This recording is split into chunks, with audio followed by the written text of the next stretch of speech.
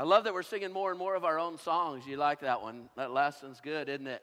Amos and others wrote that. And just all that God is doing here at Community of Faith, it's so exciting. Let me read you a letter. Dear Pastor, I need some help.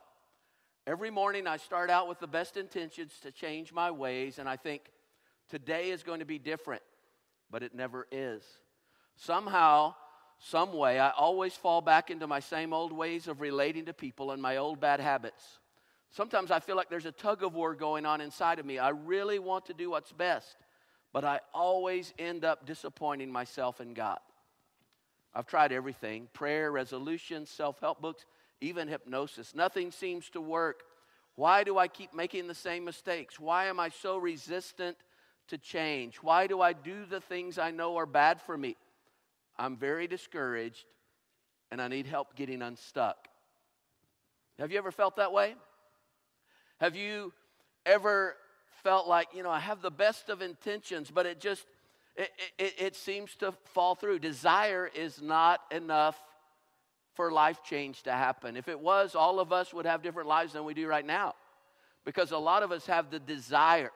So what does God's word say? What does God say about how life change happens? I want to talk to you about how to defeat recurring temptations in your life. And I'm not talking about just the little temptations that come here and now. I'm talking about that one that always trips you up, that one that always makes you fall on your face, that one that seems like it gets you every single time. How do we overcome that? We have this cycle: good intentions, then failure, then guilt. Good intentions, failure, guilt. It just seems like it goes around in a circle. How do we break out of that? Paul knew what that felt like. Listen to this in Romans 7, verse 15. I don't understand myself at all, for I really want to do what is right, but I don't do it. Instead, I do the very thing I hate.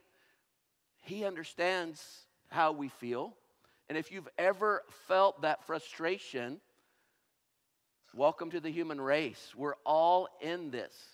That's what I love about Community of Faith, is that we're an authentic, real family together. We're all struggling. Let's just admit it. If you're perfect, you're not going to want to join Community of Faith, because we're far from perfect. But we're a family that's on mission together. We're on a journey together. We're fellow strugglers together, and we pick each other up and dust each other off and say, come on, we're going to make it together. I want to share with you this morning how God's word says that we're going to do that. So I want you to pull out your sermon notes, because I've even got a little kind of life quiz in there that I need you to take. So make sure you've got a pen and your notes, and let's go. The first step in the path to freedom is, number one, recognize your pattern of temptation. If we're going to overcome this temptation, we've got to recognize the pattern. Look what the Bible says. Plan carefully what you do. Avoid evil and walk straight ahead. Don't go one step off the right way. So what do I mean by recognize your pattern? All of us have patterns in our life. And there's some temptations that trip you up that don't trip someone else up. There's some that really trip someone else up that aren't even an issue for you. But Satan knows our patterns of temptation for sure. And he knows what that looks like. He knows exactly when, where, how, all of those things. And if we're going to avoid it, we need to recognize our own patterns of temptation. So I just put some little words down there. The first one, when. When am I most tempted? I'm talking about the day of the week and the time of the day. Which day of the week are you most tempted? I mean, is it Monday that you're discouraged? And starting out in ministry many years ago, I asked an older, wise pastor if he had any advice for me. And he said, I'll tell you some really good advice. Never resign on Monday. And I thought, what? But then as I got into church and walk, sometimes you have some really difficult weekends. And Monday, after all of the exertion of the weekend, sometimes you're really down. And so all of a sudden it really made sense. Well, when is your time? Are you most tempted to lust on Friday night? When is it? Or what's going on when you seem to fall? And it's important that you know that. Is it lunchtime? Is it early in the morning? Are you really grumpy and snappy with people? And that temptation to anger is it when you're on a diet? Yeah. You know, is it after everyone's gone to bed at night and you're sitting in front of the computer screen? What does it look like? In my case, like one of my big issues when I struggle with food, I struggle with food. I've told you that lots of times. But I don't struggle with food in the morning. In fact, I could tell God, I'm going to be really spiritual and I'm going to fast all the way till noon. That's easy for me. But you know when the difficult time, it's like after 7, 8 o'clock at night, that's when, in fact, Laura and I were trying to figure out where we got all these calories from, because sometimes I thought I was doing so good, and I would add up. I ate more calories between 8 o'clock and midnight than I did all the rest of the day, you know, and just snacks out there. So I began to realize that's one of my times that I'm tempted. What is it after a few drinks? Is alcohol involved? I mean, sometimes several affairs that I've tried to counsel couples through have happened because they got really extra flirty, you know, after a few drinks. Or do you say things to your spouse that you would never have said if you hadn't done that? About 80% of the time in the counseling that I've done through the years, alcohol's been involved in some of it. So you need to know that. You need to figure that out. Number 2, where am I most tempted? Where? Is it at work? Is it in the kitchen? Is it at your neighbor's house? Is it at the sports bar? Is it in front of the computer? Where is it that you're most tempted? Down through the years, I've had lots of teenagers come to me and they would say, Pastor, I just need to talk to you. I accidentally had sex. And I always say, I hate it when that happens, you know? Because, you know, you're walking along holding hands and you just trip and fall and all your clothes fly off and you land in a compromising position like that and accident. It doesn't happen that way, does it? So is it upstairs in your boyfriend's bedroom with the door closed? Is that where temptation, where is it that temptation happens? Who is with me? Who's with me when I'm most tempted? Some of you are most tempted when you're alone. If you're a believer, you know you're never alone though, right? You have God inside of you, walking with you. But others of you, it's not the problem about being alone. It's when you get with that group of guys or that group of gals. And you know, that's when temptation hits and I just kind of follow along. Well, everybody else is going there, doing that, whatever. What temporary benefits do I get when I give in? There's always a payoff for temptation. Nobody would sin if it was a bummer, would they? Nobody, if sin was like getting an electric shock, nobody would do it. It's like, oh, I really, you wouldn't do it. Even the Bible says that sin is fun for a season, so it has a payoff, an immediate payoff, but it has long-term consequences. The Bible says the long-term consequence is death, some kind of death. And we just have to realize that. There's something that's going to die because that's the wage that sin brings. But what's the pleasure? What's the payoff?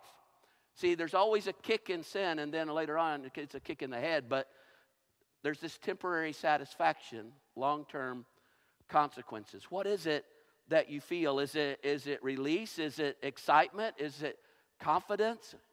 Maybe you exaggerate all the time. That's actually called lying, you know? What do you get out of it? I feel better about myself when I say these things. How? How do I feel right before I'm tempted? It's important to know your personal emotional triggers. Do you get tempted when you're frustrated?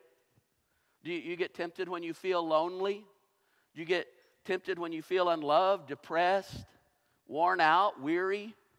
You need to know the triggers that lead to that. And that leads me to a second principle that's even more important, and that's this. Number 2, guard the condition of your heart. Guard the condition of your heart. The Bible says, above all else, guard your heart, for it affects everything you do. If you want to make lasting change from the inside out, it starts way deep inside. You don't look at behavior first.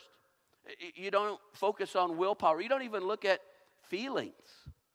But you have to focus first on your heart, a little x-ray of your heart. Here's a little self-quiz, and I want you to evaluate yourself on a scale of 0 to 4, okay, in these different categories. And when we get to the end, we will add them up. So let's just look at that. I want you to circle one of these, 0, 1, 2, 3, or 4. Physically exhausted. If you're totally physically exhausted, it would be a 0. Or energetic, in shape. If you're in the most amazing shape of your life and so excited and feeling really good physically, it would be a 4. So where is it on a scale of 0 to 4? How about discouraged, pessimistic versus encouraged, optimistic? Circle 1. Bored, discontented, challenged, contented. Spiritually dry and empty or spiritually growing. Geographically distant or alone, and that could be geographically or just emotionally near, together. Insecure or unsure, secure or confident. You say, I don't know what, then you're not very secure, right? You're not very sure. Deeply wounded, hurt versus loved and understood. And don't look over at your husband or wife and go, 0. All right? You can put 0, but don't make a big deal out of it, okay? Secretly bitter. That wouldn't be secretly, would it? Angry or have forgiven everyone. Sad, happy. Alienated, unsupported, or close supported. It's kind of similar. So add up those points. If you got all 4s, there's 10 questions. You got a 40. If you put all 0s, obviously you have a 0. But if you have between 35 and 40 points, you're in pretty good shape. If you got between 25 and 35, you need to be careful. You're probably a lot more vulnerable to temptation than you realize. If you got between 15 and 25 points, you're in serious danger, and you don't really have any protection against what Satan's trying to do against you. And if you have less than 15 points, you're in crisis right now. You might not even know it. Maybe you live there, okay? Maybe that you feel like that is your address, crisis. But you need to get with someone today. We're going to have some prayer, some folks up here at the end of the service to pray. Come and pray with them for sure. And get signed up for counseling. So once you know what your score is, the next question that goes with that is, how long have I been at this level? You know, if it's a low level, is it just the last couple of days, the last week? Or has this been a long, ongoing thing with me? The longer it's been going on, the more dangerous it is. The Bible says, do not give the devil a foothold. What is the foothold? It's when the devil carves out a little space in your life so he can grab more. It's kind of like when the Allied forces stormed the beaches at Normandy, and it was horrific and terrible and hard to get hold of the beach. But once they had a beachhead, they went on to win the war. And that's what the devil's trying to do all the time, is get like a little beachhead in your life so that he can move in. And the number one foothold that he gets is some sort of negative emotion when you're physically exhausted or discouraged or depressed or bored or dry, or when you're insecure or you're deeply wounded or bitter. Let's say you're worried and insecure and angry and hurt, and the devil's going to come along and start saying things like, you know, you deserve a little pleasure in life. I know that this isn't right, but you deserve to be happy. I mean, you deserve, life's too short for you not to be happy. You deserve it. You need something. Calm you down. A little pleasure in life. The end of that way is death. So that brings me to number 3, and this one is kind of crazy if you haven't realized it before, but invite God into the moment.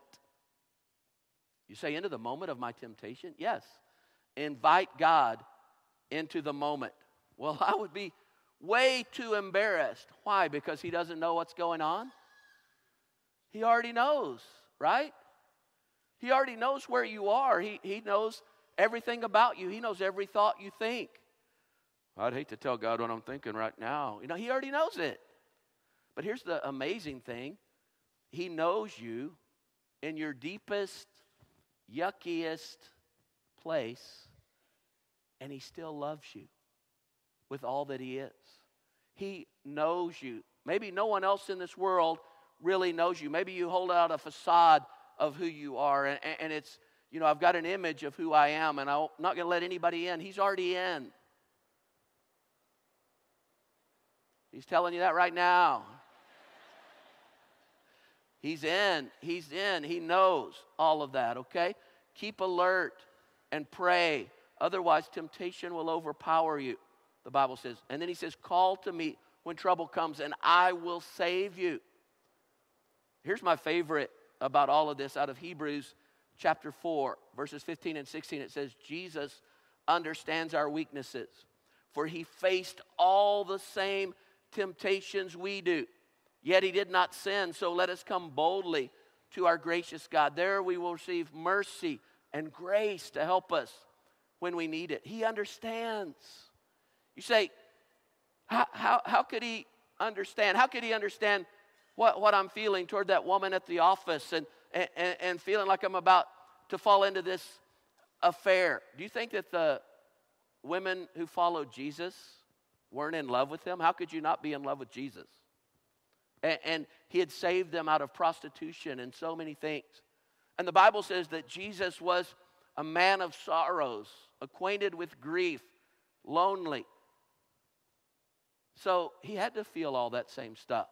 There had to be times that he was tempted, yet without sin. So he's felt what we've felt. Circle same temptations. Jesus faced the same temptations. Does that mean he struggled not to be angry sometimes? Yeah. Does that mean that he sometimes wanted to have a pity party? And yeah. Sexually, fatigue, loneliness, all those things. He faced it. You say, well, I don't know if I want to come to God. He's just going to heap judgment on me. You don't know God. That's not who God is. That's a God that you've made up, or that maybe you had parents that treated you with a really conditional kind of acceptance, and it was performance-based. God's not like that. God's not performance-based. Look what he says.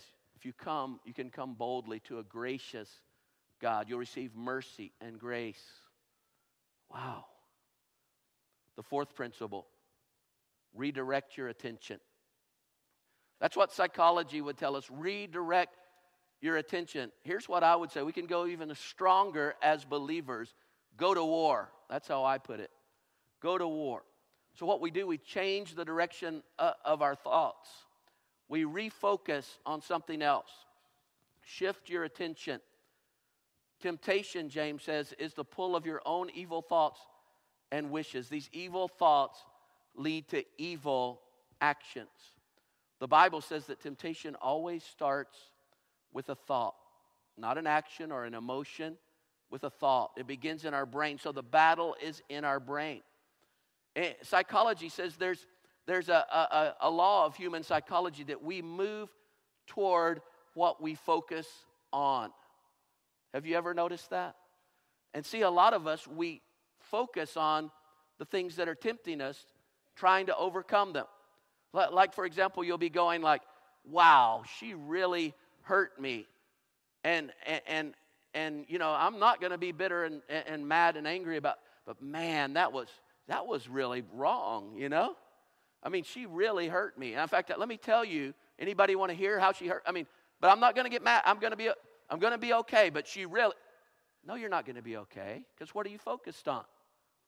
You see, the Bible says we become what we're focused on. I'm never going to treat my kids like my dad did, and you're going on and on and on about, you're becoming your dad. I'm never going to do that like my mom. That's what we focus on, and we become like that.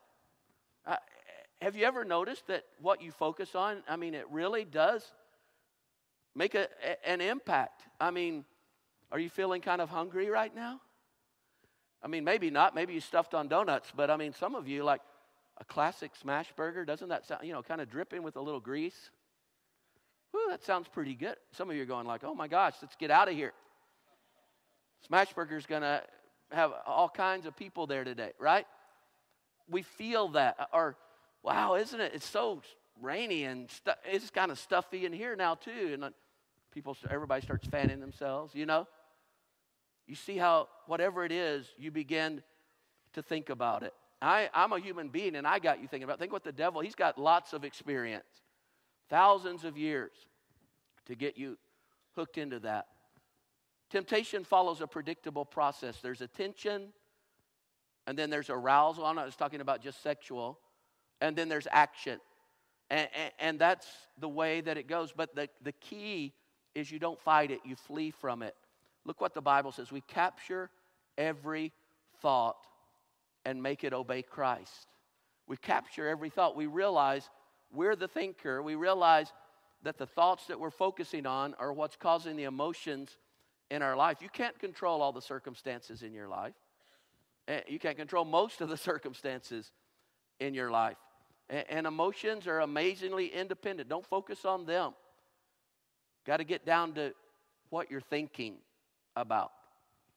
And again, don't say, I don't want to feel that way. I don't want to feel this way. You're still focusing on the way that you feel. And don't ever argue with the devil because, you're going to lose. He's been arguing with Christians for thousands of years, and he's so much, he's a brilliant being, okay? I call it go to war because I think we have another tool as believers that unbelievers don't have. Romans 12:21 says, don't let evil conquer you, but conquer evil with good. What I would say is when that temptation comes and you want to redirect your thought, don't just do what psychology says, go to war. I want you to think of someone that if they came into the kingdom of God, if they trusted Jesus, would do great damage to the devil's kingdom, would do great good for God's kingdom. Think of who that might be. Or think of someone that has, that you want to pray for. And every time the devil tries to tempt you in that certain area, you flip over and pray instead. Every time. Let's just say it's some kind of lust. You're on the computer.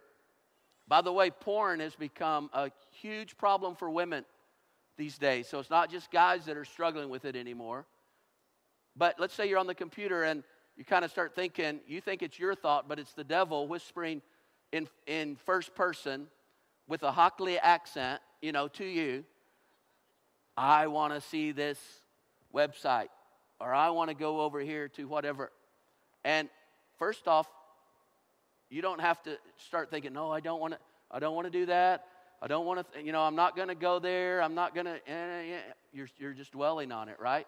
So what I want you to do is flip over and pray for somebody. If it's lust, maybe you don't pray for Angelina Jolie. Maybe you pray for somebody else. Okay, but it's you flip over and you start to pray. God, I pray that this person will come into your kingdom. I pray that you will save them. Maybe it's a son or daughter that's far from God, or maybe it's someone at work, or just every single time you flip it over, that's going to war because there's a spiritual warfare. So the devil's on one side saying, I get him or her to fall every time on this one. Watch this. And then you flip it over and pray every time. Shut your computer, get down on your knees, and start praying. Pretty soon the devil's going like, this isn't working out like I thought. This. And so you'll start to see that he starts to let up because there's some spiritual side of this too. It's not just you. Yeah, you can be drawn to that, but it's not just you. There's a spiritual battle going on. So maybe it's 1,000 times the first day, but you pray 1,000 times. The devil's going to go like, I don't really like that. Maybe he'll try 500 times the next day and 100 times the next day, but after a while he's just trying to slip it in every once in a while because you're going to war with him. You're praying. And there's one other principle, and this one most of us really don't want to do because we feel like, I can handle it. I can do this. You would have overcome this a long time ago if you could if you could handle it. But God wants us to do this, and that's number 5. Confide in a believer you trust. Confide in a believer that you trust. There's some things you're never going to solve on your own. They're too ingrained, too habitual. So you got to get around people who will encourage you. God has wired us that way. He says 2 are better than 1, because together, if one falls down, the other can help him up. But if someone is alone and falls, there's no one to help. You don't need a lot of friends, just a couple of close friends. 2, 3, 4, 5 maybe, all you need. Or get in a support group. We've got some amazing support groups here at Community of Faith. And other people, I didn't know I felt that way. Even as a young parent, I can still remember having that little child in my arms, that little baby, like what we just dedicated up here, in the middle of the night, screaming at the top of his or her lungs and thinking, I cannot control this. This is out of my control, and I can't do this anymore. And you just want to, kind of lay the baby down and walk off, right? And say, I'm never coming back. You think you're the only one that ever felt that? You see, all the young couples are feeling that with little babies.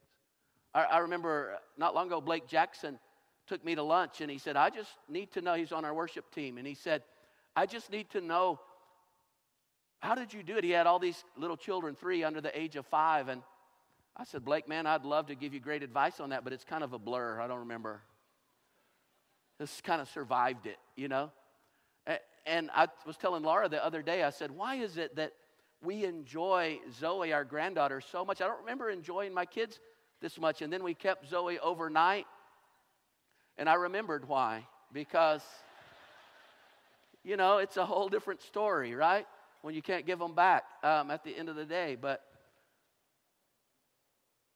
we've got to be open and honest. You say, I could never share that. I could never say that. The only place healing comes is as we do that. Look what the Bible says, James 5:16. You really want healing, admit your faults to each other and pray for each other so that you may be healed. You have to admit it.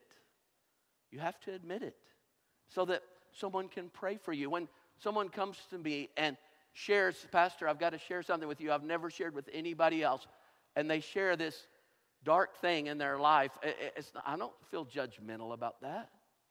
I feel hope because I see that that's the first step toward healing. There's some things you just don't want to share. When Laura had cancer, it was difficult even to talk about, but then the kind of cancer, she had rectal cancer.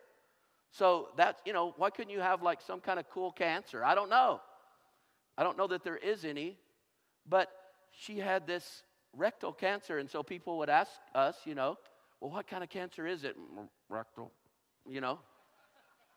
But if we hadn't shared that, she wouldn't be healed. If we hadn't told the doctor this is what it is, and if we had just been too embarrassed to even talk about it or go get treatment for it.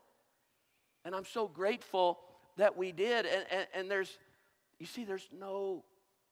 nothing in your life that we shouldn't be able to share with someone that you trust. Now, I said that you trust. Don't share with that person that's going to oh my gosh, we need to pray. Everyone pray for, that's not prayer. That's gossip, right?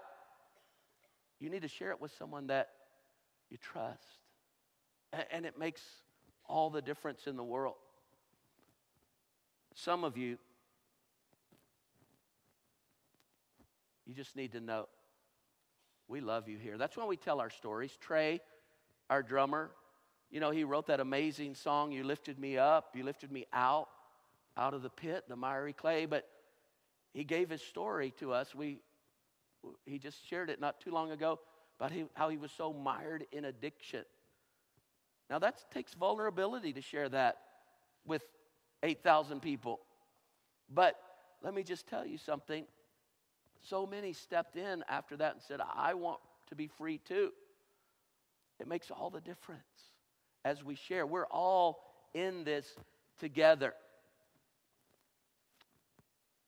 Look at this last promise in the Bible. No temptation has overtaken you, but such as is common to man. So that's saying that no matter what you think, no one's ever suffered from this, you know? I don't want to admit this to anyone, my foot fetish or whatever it is, I don't care. You know, I don't want to admit this to anyone. But when it's common, that means other people have it. Other people are struggling with it. God is faithful, who won't allow you to be tempted beyond what you're able, but with temptation will provide the way of escape so that you can endure it. There's a way of escape, but sometimes it's to share it, okay? You see, on this earth, you won't ever be sinless, but you can sin less. That's what we can understand. Some of you are going like, well, I don't have a single friend that I would trust with what I need to share.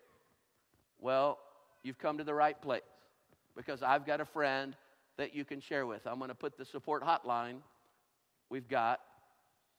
I told the staff, go out and get a burner phone this week, all right? And this is for you. Lainey and Bradley have the burner phone right now, okay? And they're here for you. You call that and say, I just need to share this with somebody. And they can help you take the next step. They will pray with you, okay? They will walk with you. There's nothing that, people called last night on the phone. There's nothing that you can say to Lainey that's going to make her go like, oh my gosh, hang on just a minute. My jaw just hit the floor, okay? I promise you we've heard it before. And we're here for you.